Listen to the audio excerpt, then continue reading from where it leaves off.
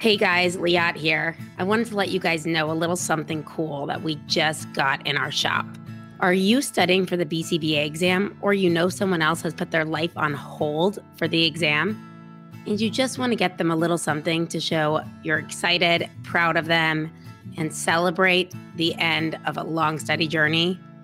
Well, in our shop, you could get the BCB Yay box, which is filled with all the essentials you need when you pass the test. Go to www.studynotesaba.com. Study Notes ABA, ABA in a little X-rated way. It's behavior, bitches. Hey guys, it's Liat. And Casey. And we are here today with episode 87. Casey, what do you have for us today to rhyme with 87? Probably a repeat of another rhyme, but just specific to this episode. A cult is no heaven. Whether they get worse every time. We just are trying to rhyme anything, guys. The further we get along, the better our content gets, but the worse our rhymes get. So just please be aware of that. But I like that you try, Case. Thanks. All right, guys. Today, before we get started, we have to start off with our review of the day to make us feel great about ourselves and pair ourselves with some reinforcement. Casey, what review of the day do you have today? I also feel like I forget ones that we've done and I'm repeating, so I'm really trying hard not to. But if I do repeat, whatever, right? YOLO. All right. So this comes in from LJ Joan. Listen to this podcast. Hands down, the best thing to listen to while driving in between clients. Can't stop the motivation I get from hearing Liat and Casey talk all things ABA. Keep inspiring and being yourselves because that's what everyone loves. That's a good reminder. Yeah, that is nice. I don't think you read that. The world can change you. And it's hard when you're I don't know, running a company and dealing with students and, they're, passing the test is such a big thing for them. And it's hard when they don't. And it just being true and being real, I think is something that we just always need to stay true to. That's true. And this is going to generalize to today's topic of cults because you've got to stay true to you because these are some crazy shit we're going to talk about today. And before we get started, I want you guys to know this is probably the episode that in the last 25 episodes I've been the most excited about because I know I was really excited when we had the hostage negotiator. And then we had Daniela. Daniela, I was really excited about how we had her from the Children of God cult. And today we have a guest who is a cult expert. And when I reached out to this person, I kind of just cold reached out to them. And I was like, maybe he'll write back. Maybe he won't because this would be my dream to pick someone's brain like this. If anyone knows, I'm obsessed with cults. I think a lot of people in the field of behavior analysis are also very fascinated because it is some crazy behavioral shit going on. And so our guest today, Casey, can you tell everyone who they are? Yes. So our guest today is Rick Alan Ross. He is the author of the book Cult Inside Out: How People Get In and Can Get Out. He is a cult intervention specialist and has been judicially qualified as an expert witness in court proceedings within 11 states, including U.S. federal court. He has lectured at more than 30 universities and colleges, including the University of Chicago, Dickinson College, Carnegie Mellon, Baylor, and the University of Pennsylvania. Ross also appeared on many popular TV programs such as Dateline, The Today Show, Good Morning America, NBC Evening News, CNN World News, MSNBC, Oprah, and Liat's absolute favorite, Dr. Phil. So Ross has appeared in more than 20 documentaries. This guy is busy. He worked for Miramax Disney as a technical advisor on the Jane campaign film Holy Smoke and was a professional consultant for Ubisoft, I don't know how he can tell us about that, on its video game Far Cry 5. Also, he's been under the protection of federal law enforcement more than once for threats on his life by cult groups. This shit is crazy. Rick, welcome to the show. Hi, Casey. Hi. How are you? I am fine. Awesome. Thank you for being here today and making Liat smile so big. I can't stop smiling. I mean, this is actually my dream podcast. In fact, I probably can make a whole podcast just on my fascination with cults. So this is really, really, really cool. Thank you for coming. Before we get into today's show, I want to tell you guys some of the behavioral principles that we will likely cover in this show. There might be some other ones, but these are just some that will definitely come up. We have MOs, pairing, behavior momentum, reinforcement, punishment, assessment, intervention, and mediation with families. All right, getting started. Cults, I think they're super interesting. But Rick, can you tell us, how did you become so interested in cults and to where you are that you have been? I mean, all those names are cool to me, but being on Dr. Phil is like, I love Dr. Phil. So here we go. How did you get into cults? Well, Leah, it started because my grandmother was confronted by a group. She lived in a Jewish nursing home in the 80s. And around 1982, this group infiltrated the paid professional staff covertly of the nursing home where she lived in Phoenix, Arizona. And when I visited with her to take her to lunch, she told me about this very emotional experience that she had being confronted by this recruiter. And I found out what had happened, and I worked with the director of the nursing home, and they ended up firing 5 people from the paid staff of the nursing home, including the nurse's aide that accosted my grandmother. And after that, I was asked to be on committees for Jewish Federation, for my denomination of Judaism, which is the Union for Reform Judaism. And I found myself as an anti-cult activist, community organizer. I then was offered a job with Jewish Family and Children's Service in Phoenix and the Bureau of Jewish Education, and it just took off from there. And back in the 80s, I was doing intervention work with our staff psychologist, Victor Nemius. If he's out there listening, hey, Victor. So anyway, we did these interventions, and we would have families come to the office. They'd bring a loved one. They'd say they're in some kind of group or influenced by a leader, and we would talk with them. And what we did not know is that what we were doing was deprogramming. And later I would realize that's what they called what we were doing. And so from there, I started doing more and more intervention work, started doing it privately, and started traveling. And I've done over 500 interventions across the US, Canada, and around the world, Europe, Australia, the Middle East. I've been everywhere. That's amazing. All right. Now, can you operationally define a cult for anyone listening? Because I think we also use the word lightly in a lot of things, like, oh, I'm in this cult called Soul Cycle, or, so what is a cult? Well, I think there's a very narrow definition for what I would call a destructive cult. So here's what I would say is the nucleus for a definition. Number one, and this is the single most important factor, is you have an absolute totalitarian leader who has no meaningful accountability, who controls the group, and who becomes an object of worship. The group is personality driven and defined by this living leader. And then second, that leader uses coercive persuasion, thought reform, and influence techniques to gain undue influence systematically over the people in the group. And then third, if it's a destructive group and it's not a benign cult, which I think you could have a benign cult, the group leader does harm to his or her followers. And that varies by degree from group to group. So you have the most extreme group, which would be like Children of God, where children are being raped at the age of 4 and women are being turned out as prostitutes, calling themselves hookers for Christ, as they were called in Children of God. Or you can have a group like the Waco Davidians that become violent, or Aum Shinrikyo that gas the Tokyo subway system. Or you can have a group that's not that bad. They're bad, but they're not that bad.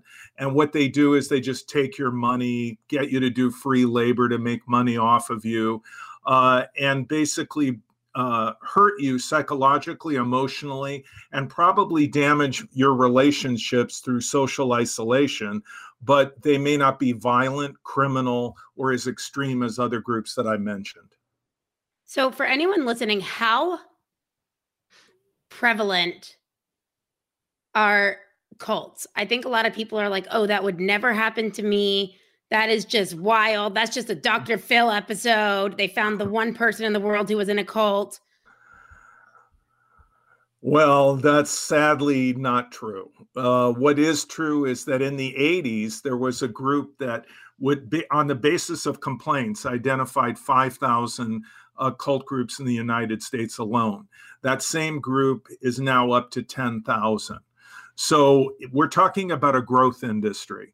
We're talking about cult leaders who are very rich, often, who exploit their members for money, for free labor, for sexual favors, whatever. And they are a burgeoning business. And with the advent of the internet, social media platforms, it's become even more ubiquitous. So anyone with an electronic device can be reached by a group if you're online. If you're online, you can be recruited, and many groups now recruit almost exclusively online. And many of the old cults that I remember from the old days, are still around, still doing very well, but they've added social media and the internet to their recruitment portfolio. So I think I think a lot of the idea with cults is I think people are imagining they're extremely religious or, like they're doing this because they believe in it so much. They're actually businesses, a lot of them. Is that right? Yeah. And by the way, let's just disabuse ourselves of a few notions. Number one, not all cults are religious. For example, NXIVM, which has gotten a lot of news lately, and I dealt with them quite heavily. They were a seminar selling company. They weren't even a religious organization at all. And they were not even a nonprofit. They were a for-profit, the actual main company, NXIVM. So a cult can be any number of incarnations. It could be a multi-level marketing scheme. It could be an exercise group. It could be yoga. It could be meditation. It could be UFO flying saucers like Heaven's Gate, or it can be religious. Now, in the US, with all the protections that we have through the First Amendment, it makes sense financially to incorporate, become a 501c3 religious nonprofit, receive tax exemption and protection by the First Amendment.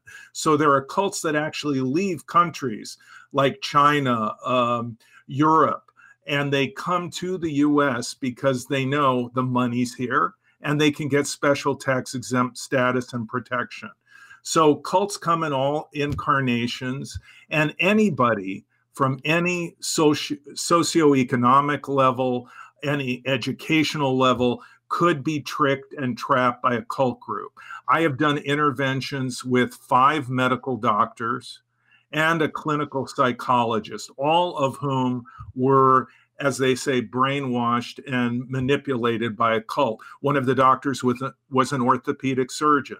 Another was an anesthesiologist. These were very sophisticated, highly educated people who were tricked and then trapped in a cult group. So even a psychologist who probably has studied some different behavioral or, psychological ways of doing, that is really interesting. So so if it could be anyone, right? I think a lot of people might be like, oh, is it people who aren't educated, whatever it is? But is there some criteria that you would say, like in behavior analysis, I'm sure you have a different word for it, but in behavior analysis, we'll talk about like what's someone's MO, like why would they go get into drugs? Or was there MO, was they're trying to escape abuse or whatever it is? What is something or is there something that is a common theme across people who do join a cult? Yeah, there's a recurring, I'd say, narrative, which is this particular person was going through a difficult time in their life. Someone close to them died. They're in a divorce. They're financially going through a rough patch. School isn't working out, and they're on the verge of flunking out or dropping out.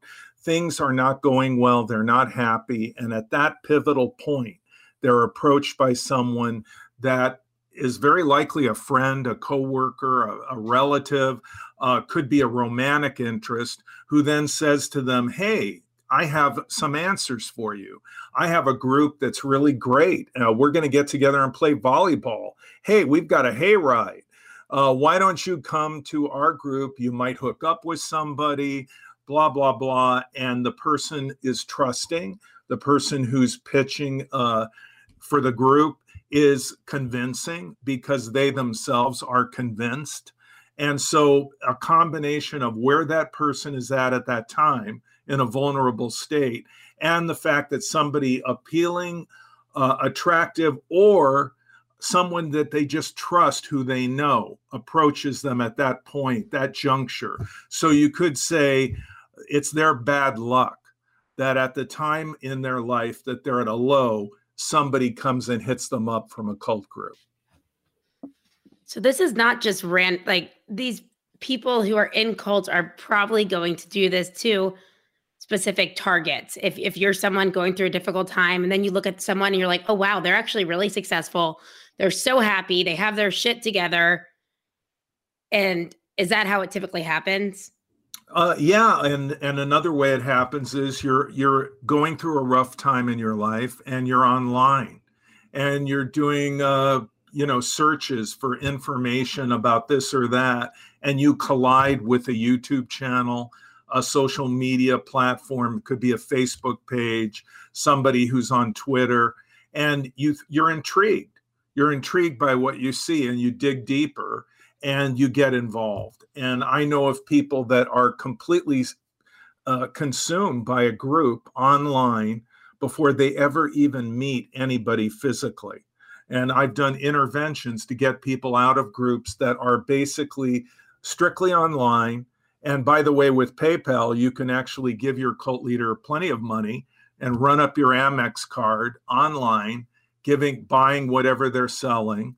I worked with one young man who was a trust baby. He was in an Ivy League school in his early 20s. And he was recruited online, got into a group, and gave $25,000 before his mother found out in the first 30 days. Wow. And then I came in and did an intervention, and it was a group that was online. He never met the leader. He would talk with her on Skype, and he would listen to her podcast. He would listen to her, on YouTube and so on. And he became very just totally immersed in this group, and it was all online. Wow. I mean, this is just all right. And I have a quick question. Yeah, go, Case. I know that this is your jam, but I'll let you talk. It's okay, Case. What does an intervention look like? Well, I described this in detail in my book, and basically it's a 3 or 4 day experience. Mm-hmm. So the family first, they plan it out. They figure out very, very much like a drug or alcohol intervention. It's a surprise. It's staged. It's somewhat rehearsed in the sense that the family and I get together. We talk about what could happen, what likely will happen. And the family says, okay, these are the people that we feel are the most persuasive, that have the most emotional weight with this person that's involved in the cult. Mm-hmm. It's typically the mom, the dad, siblings, a mentor, grandma, and you pull the group together and you have your team. And then we meet with the person the first day by surprise. And then typically they're not exactly thrilled. They're saying to the family, hey, you didn't tell me about this, mm-hmm. and I don't appreciate it. But the family is persuasive and usually successful in getting them to agree to taking a break from the group for like 3 or 4 days and meeting in consecutive days, 8 hours a day for 3 or 4 days. And we talk about, I would say, 4 basic categories of discussion. 1, how do you define a destructive cult? 2, what are the thought reform and influence techniques used by destructive cults? How do they work? Number 3, what about this particular group that you're involved in do you not know that you should know to be more informed? Is there something they're hiding from you? What is it? And then number 4, why is your family staging this intervention? Why are they concerned? What are they worried about? And you go around the room and everybody says, hey, this is what you said or did that concerned me. And then there's a dialogue about that. So that's what takes place over a period of 3 or 4 days. And 7 out of 10 of the people that I work with will decide to leave the group at the end of that period. About 3 out of 10 will very likely leave in the first day or two, and the intervention will be unsuccessful. So we were speaking with a guest we had on a couple episodes back, Rick, and she was talking about cults really being everywhere. She saw herself go from a cult of being in the Children of God to being in the military. She felt like that was almost culty in a way as well. She saw a lot of similarities. But she was saying, with everything going on with 2020 or now 2021, when this episode comes out, a lot of people have been very distressed and in a lost place. And, all these different things that in behavior analysis, we would call establishing operations. And it seems like this would be a prime time for people to join a cult or search for meaning or happiness. They're lost, looking for some sense of community, lack of activity, social interaction. Would you agree with this? Oh, absolutely. I think people are also the social isolation, people being cut off, not having a support group, being at home, being isolated, being online, looking for solace online and colliding into one of these groups. And then also the groups themselves using the current crisis, the pandemic, problems that we're having socially, economically, and physically as being a leverage point to prove that the world itself is kind of granulating and breaking down, and that this group has the answers to put things back together, or that they have foreseen this time of troubles. And this is all per their prophecies or predictions. So there are different groups that are using the current situation to feed into their recruitment and to beef up their narrative. Wow. Yeah. I mean, because it makes sense. It's a great time to go recruit now. Or, you're like, we told you the world was going to end. Do you not see it? There's some proof. So people are scared, vulnerable right now. I mean, I think even people who are typically pretty strong and solid in their foundation.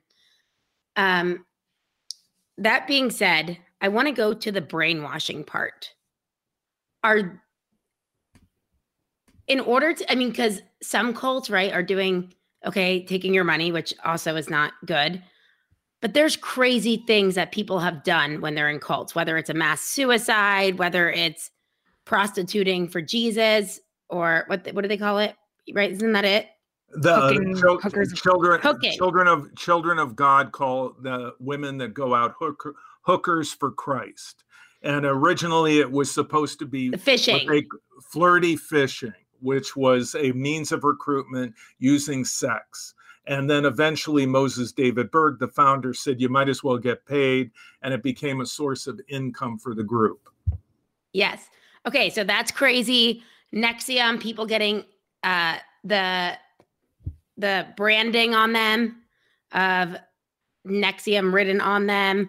I mean, you probably could tell us actually, and I actually want to ask you some more crazy things you've seen.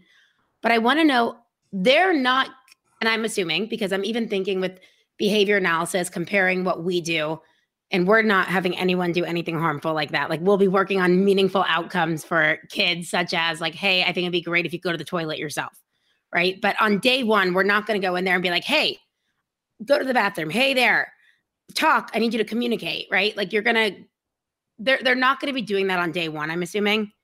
How are these cult leaders or these cults, how have they set up their program to get these people in the door and all the way to doing these crazy things?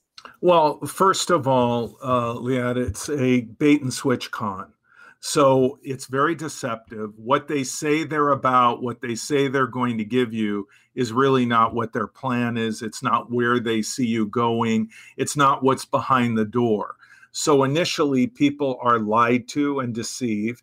And then they're brought in, I would call it baby steps, typically a spoon feeding process of indoctrination where it's not too much too soon so that they can bring you in slowly and you don't feel it. You don't feel the movement that they're creating in your life and how they're pulling you in. And also what we're talking about is increasing social isolation, control of information, or what Lifton, a psychiatrist who wrote the book Thought Reform and the Psychology of Totalism, called milieu control, or control of the environment. And what you see in groups is the more extreme the group, the more extreme they will control the environment because their demands are more extreme. Therefore, they must filter out all alternate ideas, an outside frame of reference, accurate feedback that you might get that might dissuade you from going in the direction that they're pulling you. So what happens to people is they become very involved in the group. The group takes up more and more of their time. They find themselves spending less time with old friends, family, becoming more isolated. And in that way, the group has you in a kind of bubble, an echo chamber, where you cannot think outside of the box, at least not that easily. But they draw you in slowly because they don't want to shock you. They don't want you to suddenly say, well, what are you doing? Where are you taking me? They want you to be calm, and the people around you are calm, and they're pulling you in slowly. And then once they can control information and the environment, they start to gaslight you. They start to do what is technically called mystical manipulation or planned spontaneity. You think things are happening to you spontaneously, but in reality, it is scripted by the group, and it is not spontaneous. It's something that they have planned out as a means of pulling you in and gaining your deeper devotion and you to submit to them more and more. So I'm actually looking in your book right now, by the way. When I got this, I sat over Shabbat and I read through the majority of it because I could just eat through this kind of stuff, which is very interesting because I have the most ADHD ever and I have to be very interested to read. So congratulations to you that I was able to focus. So when I was reading in this book, and it was just, I was looking at all the parallels between behavior analysis of what we do. So we always say, like, look, we don't change the behavior, we change the environment. So if we want a child to work on requesting water, we're probably not going to give them a full glass of water before. We might give them some goldfish, right? Because it will increase the likelihood that that's the snack, by the way. I don't know if you follow kid snacks also. Well, no, I've eaten goldfish. They're they're tasty. Okay, good. Just checking in. So maybe give that because it would increase the likelihood that they're going to ask for water. Or, hey, why don't we give them a glass of water before if we want them to practice using the restroom, right? So in this book, what I found really fascinating is you talk about the manipulation a lot. And so a lot of people get a bad idea about our science too, because we talk about manipulating the environment. Now, manipulating doesn't necessarily have to be a bad thing. It could also be the reason that you go to the gym in the morning because you've left your clothes out the night before, right? You're manipulating the environment. But here, I love what you said. And we talk about this as our unconditioned motivating operations. Sorry, I'm throwing these words in, by the way, Rick, for anyone studying for the test. Not to sound like a overly vocab asshole. So here we go. It says, the cult process of manipulation doesn't require overt physical coercion, which is very interesting. You're not making them do it. But instead, it part rely on sleep deprivation. We know that's an unconditioned reinforcer, right? People need that. Dietary controls. If you are deprived of food, you will do crazy things. Intimidation, implied threats, or inducement of unreasonable fears. And it talks more about sociologist Benjamin Zablocki. Is that how you say it? Yes. Cult movements really rarely retain their members by the use of physical force or constraint. So I think this is so interesting because we talk about this a lot too, about the power of deprivation and satiation. Like you either had so much of something that you don't want it anymore, or if you're deprived, people will do crazy things. And so I just thought this was so interesting that you talk about this. This is very related to what we do. And then you spoke about something else in here. It's talking about here about verbal prodding of the how to get someone encouraged from the authority figure to keep going with something. And I thought this was really interesting. So let's say you get someone in the cult initially. And, you know, when I think back to when I lived in DC, I lived by the huge Scientology building. And I remember outside, they're like free personality test, right? And I'm like, oh, cool. I'll definitely do a personality test. Now, I'm an Orthodox Jew. I don't really see myself changing in anything along those lines and my foundations. But I also went with someone who was like, this is really cool, who didn't really have a religion or a belief. And so we went in, we got this free personality test. We got all this time spent with us, like, oh, they really care. And then the lines that I saw here are exactly what they would do. They'd be like, please continue, or this experiment requires that you continue. It's absolutely essential that you continue so we can help you reach those levels of happiness. Or I didn't hear this, but it says you have no other choice. You must go on. And I guess I didn't get that far in. I was only at the beginning. So they're still trying to get you in. But I found this absolutely fascinating that this really is what is done. And I'm saying it was even done to someone like me who was so at the base level of just getting a personality test, quote unquote. Well, you know, Scientology, and I've testified as an expert in court regarding Scientology. Scientology is very, very detailed. They have very detailed training exercises, very detailed counseling. They call it spiritual counseling or auditing. And when you go through their course curriculum, they take copious notes of all your disclosures and auditing, which goes into your pre-clear folder or your PC file. And there's a case, you know, supervisor, there's a auditor. There are all these layers of control, and they know exactly what they're doing. And the people who are the student or the initiate who's going through it, they have no clue. For example, they won't find out until they reach operating thetan level 3, which could take them many years. That Scientology is based on a science fiction story written by L. Ron Hubbard about alien beings from outer space coming to Earth, and that their spiritual residue is what affects us and what Scientology needs to audit and deal with. It is the root cause of our negative reactive mind, are these body thetans that cling to us, that were once alien beings from another planet. Scientology doesn't tell you that in the beginning, because if they did, you'd go, this is just junk. You know, what is this, science fiction? It's not reality. Instead, they say, hey, free personality test, come in, we're going to do a communications course. It'll help you to communicate better with people. Or we have study technology, which can help you to absorb information better. Or we have Narconon, which is our drug rehabilitation program that can unhook you from damaging substances like alcohol or cocaine addiction or whatever. So they have all these different ways of reeling you in, none of which disclose everything that's behind the door. And you could be in Scientology for years and not understand what it is really about. And they disclose it in layers.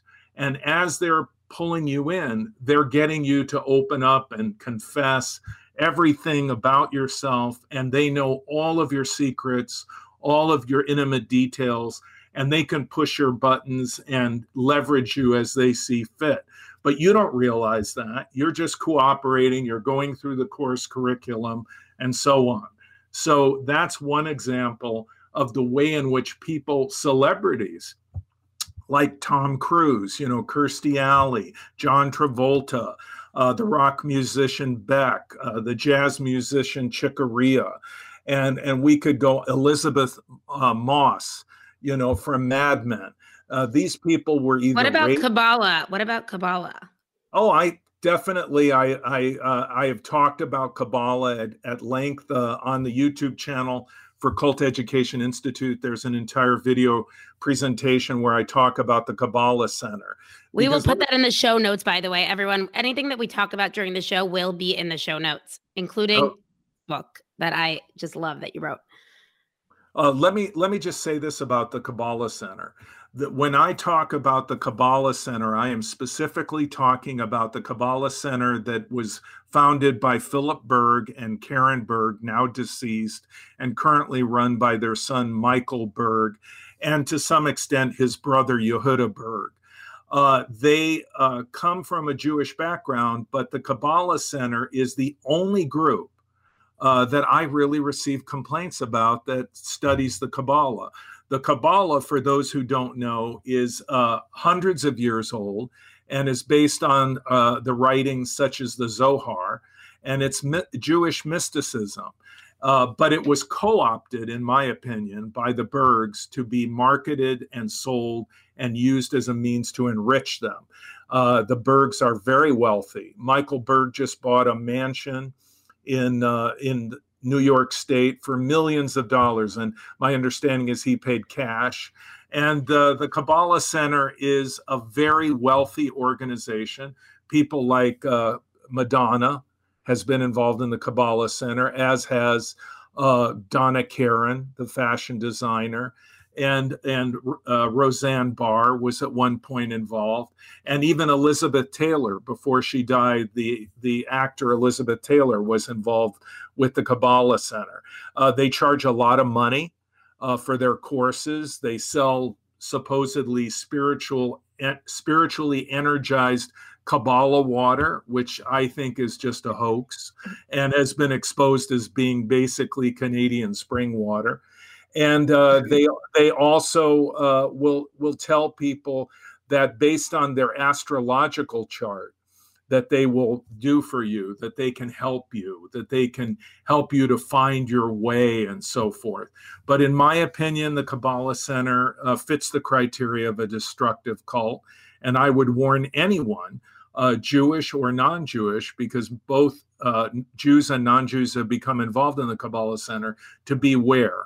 That the Kabbalah Center will make a beeline for your wallet, very likely, and it could end up costing you a lot of money. And I would suggest you should research it very thoroughly before you even go to one meeting. So also something we talk about in behavior is modeling and imitation. That's how a lot of behavior, whether it's groupthink or anything along those lines of we model what we see. So and you hear about these celebrities who are doing these different things. So do you think these cults target these celebrities as well? Because we have so many people who look to these celebrities and admire them. Absolutely. I mean, we live in a celebrity-driven culture. We have influencers online in social media who make millions of dollars by plugging whatever, you know, like the Kardashians. And it can be a good thing or it can be a bad thing. And in the case of these celebrities who are shilling for a group that has been called a destructive cult, they become poster boys, poster girls for a destructive cult, and they are used for recruitment. Before Madonna joined the Kabbalah Center, they weren't growing that much. Once she joined and other celebrities became involved, everyone wanted to find out what's happening, what's going on at the Kabbalah Center. The same thing with Scientology. The founder of Scientology, L. Ron Hubbard, specifically created celebrity centers to cater to and showcase celebrities that are in Scientology for the purpose of recruitment and very much so that other people will say, well, gee, I love Tom Cruise movies, or I like Cheers and the television series that Kirstie Alley was in.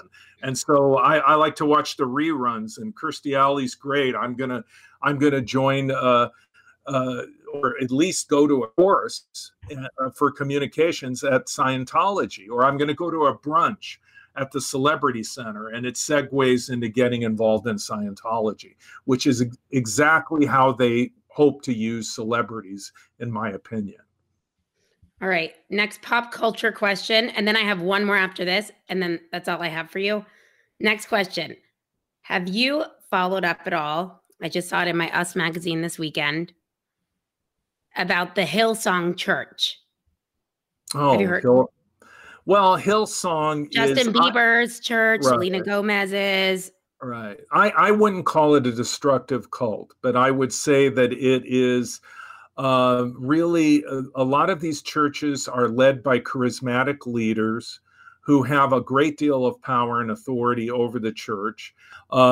Typically, the board that is on the church corporate structure, they really don't seem to have as much authority as these very charismatic pastors who have apparently like life appointments and very little accountability. And so a lot of these churches can be very personality driven, and the leader can be kind of like an icon, almost like an object of worship. But I wouldn't regard Justin Bieber's church as a cult, but I would say that it's a church organization that's been controversial because of the compensation paid to some of the pastors, how much money they make from the church, and how well they live. There was just an expose done about a guy who runs a church called Daystar. It's the Daystar Network, and it's a charismatic kind of fundamentalist Christian church. And he got some PPP loan money from the pandemic lending that's being done by our government. And right about the same time, he paid cash for a corporate jet. And so Inside Edition exposed the fact that he lives a lavish lifestyle, that he flies around in this jet, going to Florida, going to golf, whatever.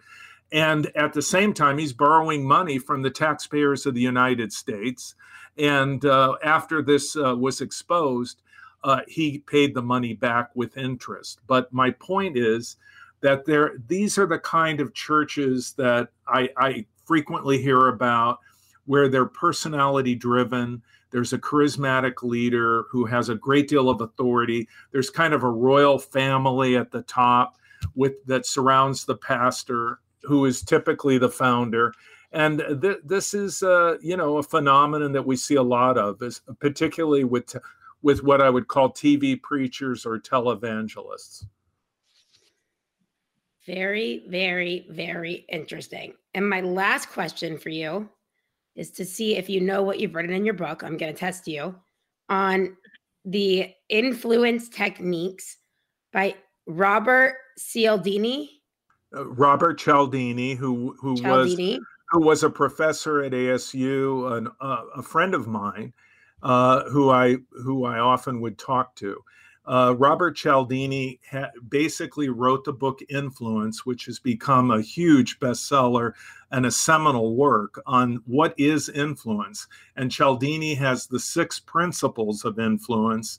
I don't know if I'll remember them all off the top of my head, but these principles can be used for good, or they can be used for bad. And Cialdini doesn't judge them as good or bad, simply that they exist. For example, the use of authority.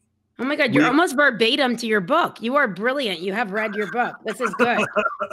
Keep going. Yeah. The principles are like authority, reciprocity, the rule of reciprocity. You scratch my back, I'll scratch yours. Authority, I'm more likely to listen to someone who's appealing to me from a position of authority.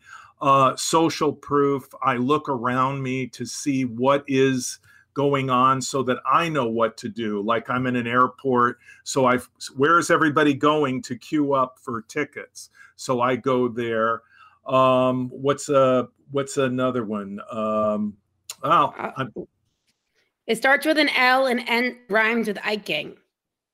Oh, liking. We are more likely to agree with people that we like. So, for example, that's why celebrities do endorsements, and that's why Tiger Woods went up the endorsement ladder and then went down. Because when we liked him, he could sell us a lot of products. But after his altercation with his wife and his divorce, people didn't like him as much. He wasn't as popular for endorsements, and it was all predicated on liking. So these 6 principles that Cialdini writes about in his book Influence are the premise on which all advertising and political ads are based. And in fact, Cialdini worked on the Obama campaign, the last Obama campaign. And he largely now lectures not from the standpoint of how cults might use these principles. He kind of shies away from that. And instead, he talks about how corporations and people in marketing can use these principles effectively. Commitment and consistency would be when we make a commitment, we are more likely to consistently maintain that commitment moving forward. So, for example, if you make a commitment to yourself, I'm going to exercise every day, I'm going to go on a walk every day. You make that commitment, you're more likely to do it every day because you have made the commitment, and also because of you wish to be consistent. So, for example, if we promise somebody and we make a promise verbally, and we say, I make this commitment to you, I will be there to pick you up every Tuesday to take you to that class. Because I made the commitment, I'm more likely to follow through. And because of my desire to be consistent, I am more likely to follow through. So commitment and consistency are 2 principles in Cialdini's, array of his basic principles or pillars that influence is built on. So interesting. And they also say in destructive cults, it can be used to make members feel guilty whenever they somehow fall short of their commitment. Or they're inconsistent in their commitment. For example, a group may say, there's one group that was very prevalent up until I think the leader died. His name was Armstrong, and it was called the Worldwide Church of God. And Herbert Armstrong had what was called the triple tithe. So you would give 10% plus that 10% would go to worldwide. Then you tithe 10% for the feasts and festivals or for the orphan fund. And every so many years, there would be a triple tithe to this fund. And then you would save 10% for the celebration of the feasts and festivals. So members of Worldwide would consistently be expected to give as much as 30% of their gross income to the organization. And there was little, if any, meaningful accountability for those funds. Herbert Armstrong had a Gulfstream jet. He lived very well until he died. So the people in the group would feel, I have made a commitment. I must be consistent. Every so many years, I do the triple tithe. I have to do the 10% for the church, the 10% for the feasts and festivals. If I don't do this, I am inconsistent with my commitment. And so the Worldwide Church of God would use that repeatedly to leverage people and get their money. And last but not least of the 6, we have scarcity. Oh, yeah.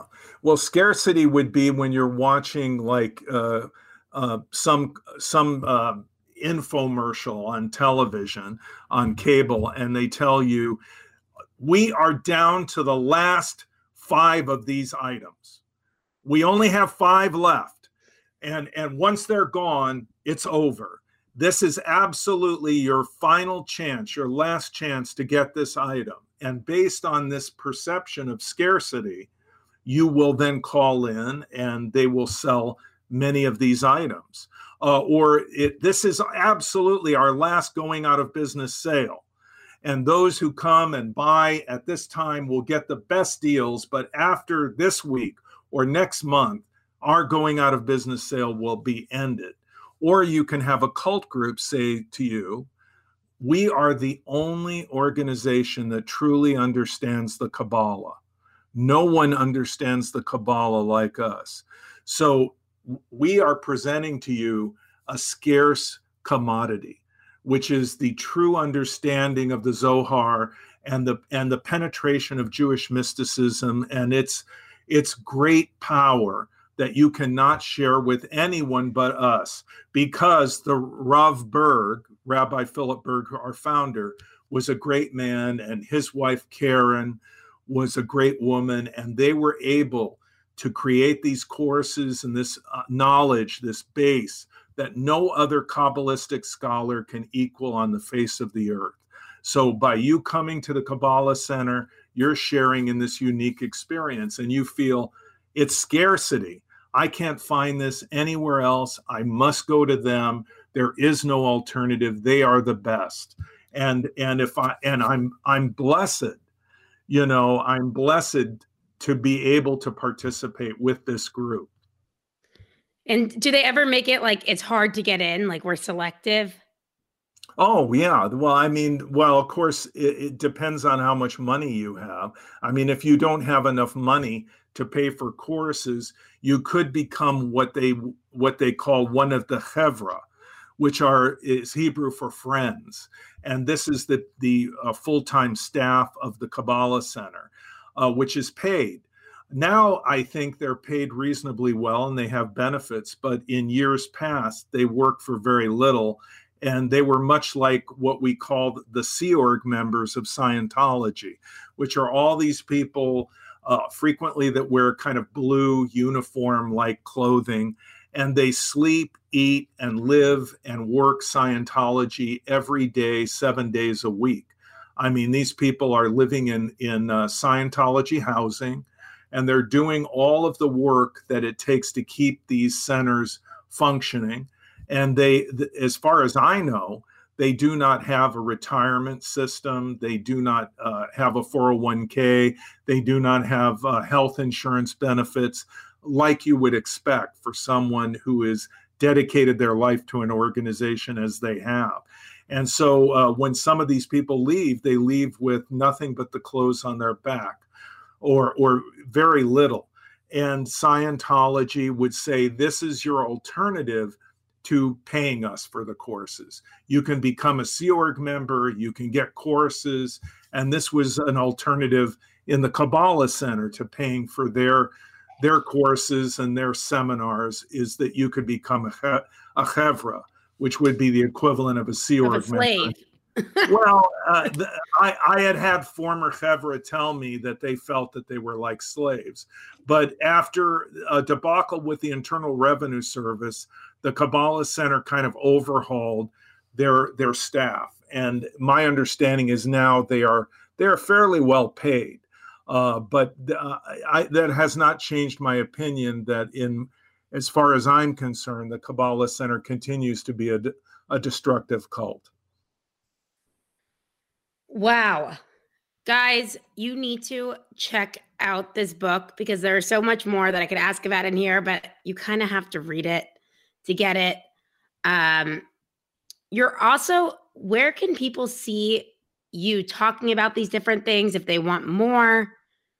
I know you're featured in some TV shows. Where can they find you? Well, if you go on Netflix, you'll probably see documentaries that I've been in, or if you're on HBO, I was in The Vow. If you're on the series on NXIVM, I had dealt with NXIVM for 14 years. Keith Raniere, who I had met and dealt with through litigation, he sued me for 14 years. And I would help people that were victimized by Keith Raniere, including Catherine Oxenberg, who is in The Vow, and her daughter, India Oxenberg, who is in a documentary series on Starz called Seduced. But if people really want to dig into the information, I launched a database in 1996, which is huge. It's called the Cult Education Institute. They can find it at culteducation.com. They can follow me on Twitter. They can also find the Facebook page for the Cult Education Institute, and also a YouTube channel with documentaries about influence techniques and many of the things that we're talking about. And what is your Twitter? Rick Alan Ross. Okay, Rick Alan Ross, guys, on Twitter. Rick, thank you so much for coming. You've made my dream come true. When you guys are listening, this episode's Hanukkah. So this is my Hanukkah present from Rick. Rick, you didn't even know you were giving that to me. So thank you so much. Well, happy Hanukkah. And this is, maybe this is like Hanukkah gelt. I don't mean guilt, which is the money that we get on Hanukkah, which a lot of times now is a chocolate gold covered. Yeah, I was going to say, I never got money. I just got like chocolate coins. I did the same. I like the chocolate. Well, thank you so much. It was awesome. Thank you so much, Rick. I know that I didn't have a lot of questions, but I was letting Liat lead this one because this is her jam, but I learned a lot. So thank you. All right. Well, thank you. Thank you both for having me on. Of course. You guys know where to find us. You could find us on Instagram at Behavior Bitches Podcast, on Facebook at Behavior Bitches Podcast. Go to our website, behaviorbitches.com.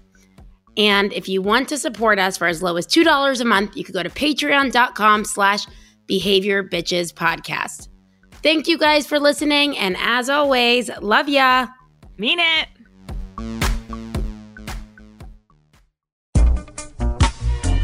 Hey guys, it's Liat. And Casey. We just want to take a second to let you know that if you're thinking of being a millennial like us and starting your own podcast, there is a way. You can do your show without having to become an audio editing and production wizard, because guess what? We don't know shit with that. But we have Alan at Pretty Easy Podcast who helped us get started. He records our shows, he posts them, he adds awesome music and cool shit when we don't even know what he's doing. He sends us teaser episodes, he does it all. We just sit here and friggin' talk. We shoot the shit, and you can record from home, your office, the park, a bathroom stall at work. It doesn't matter. He provides the complete podcast studio. All you need is a microphone, and you're good. Alan caters to your schedule and gives you a producer for your show at your beck and call. He has been super flexible with our schedule. Whenever we need him, we go to Google Calendar. We just book him, and he does all the hard work. It's like so incredibly easy. That's why it's probably called Pretty Easy Podcast. So be heard and have some fun podcasting like us. Go to prettyeasypodcast.com today.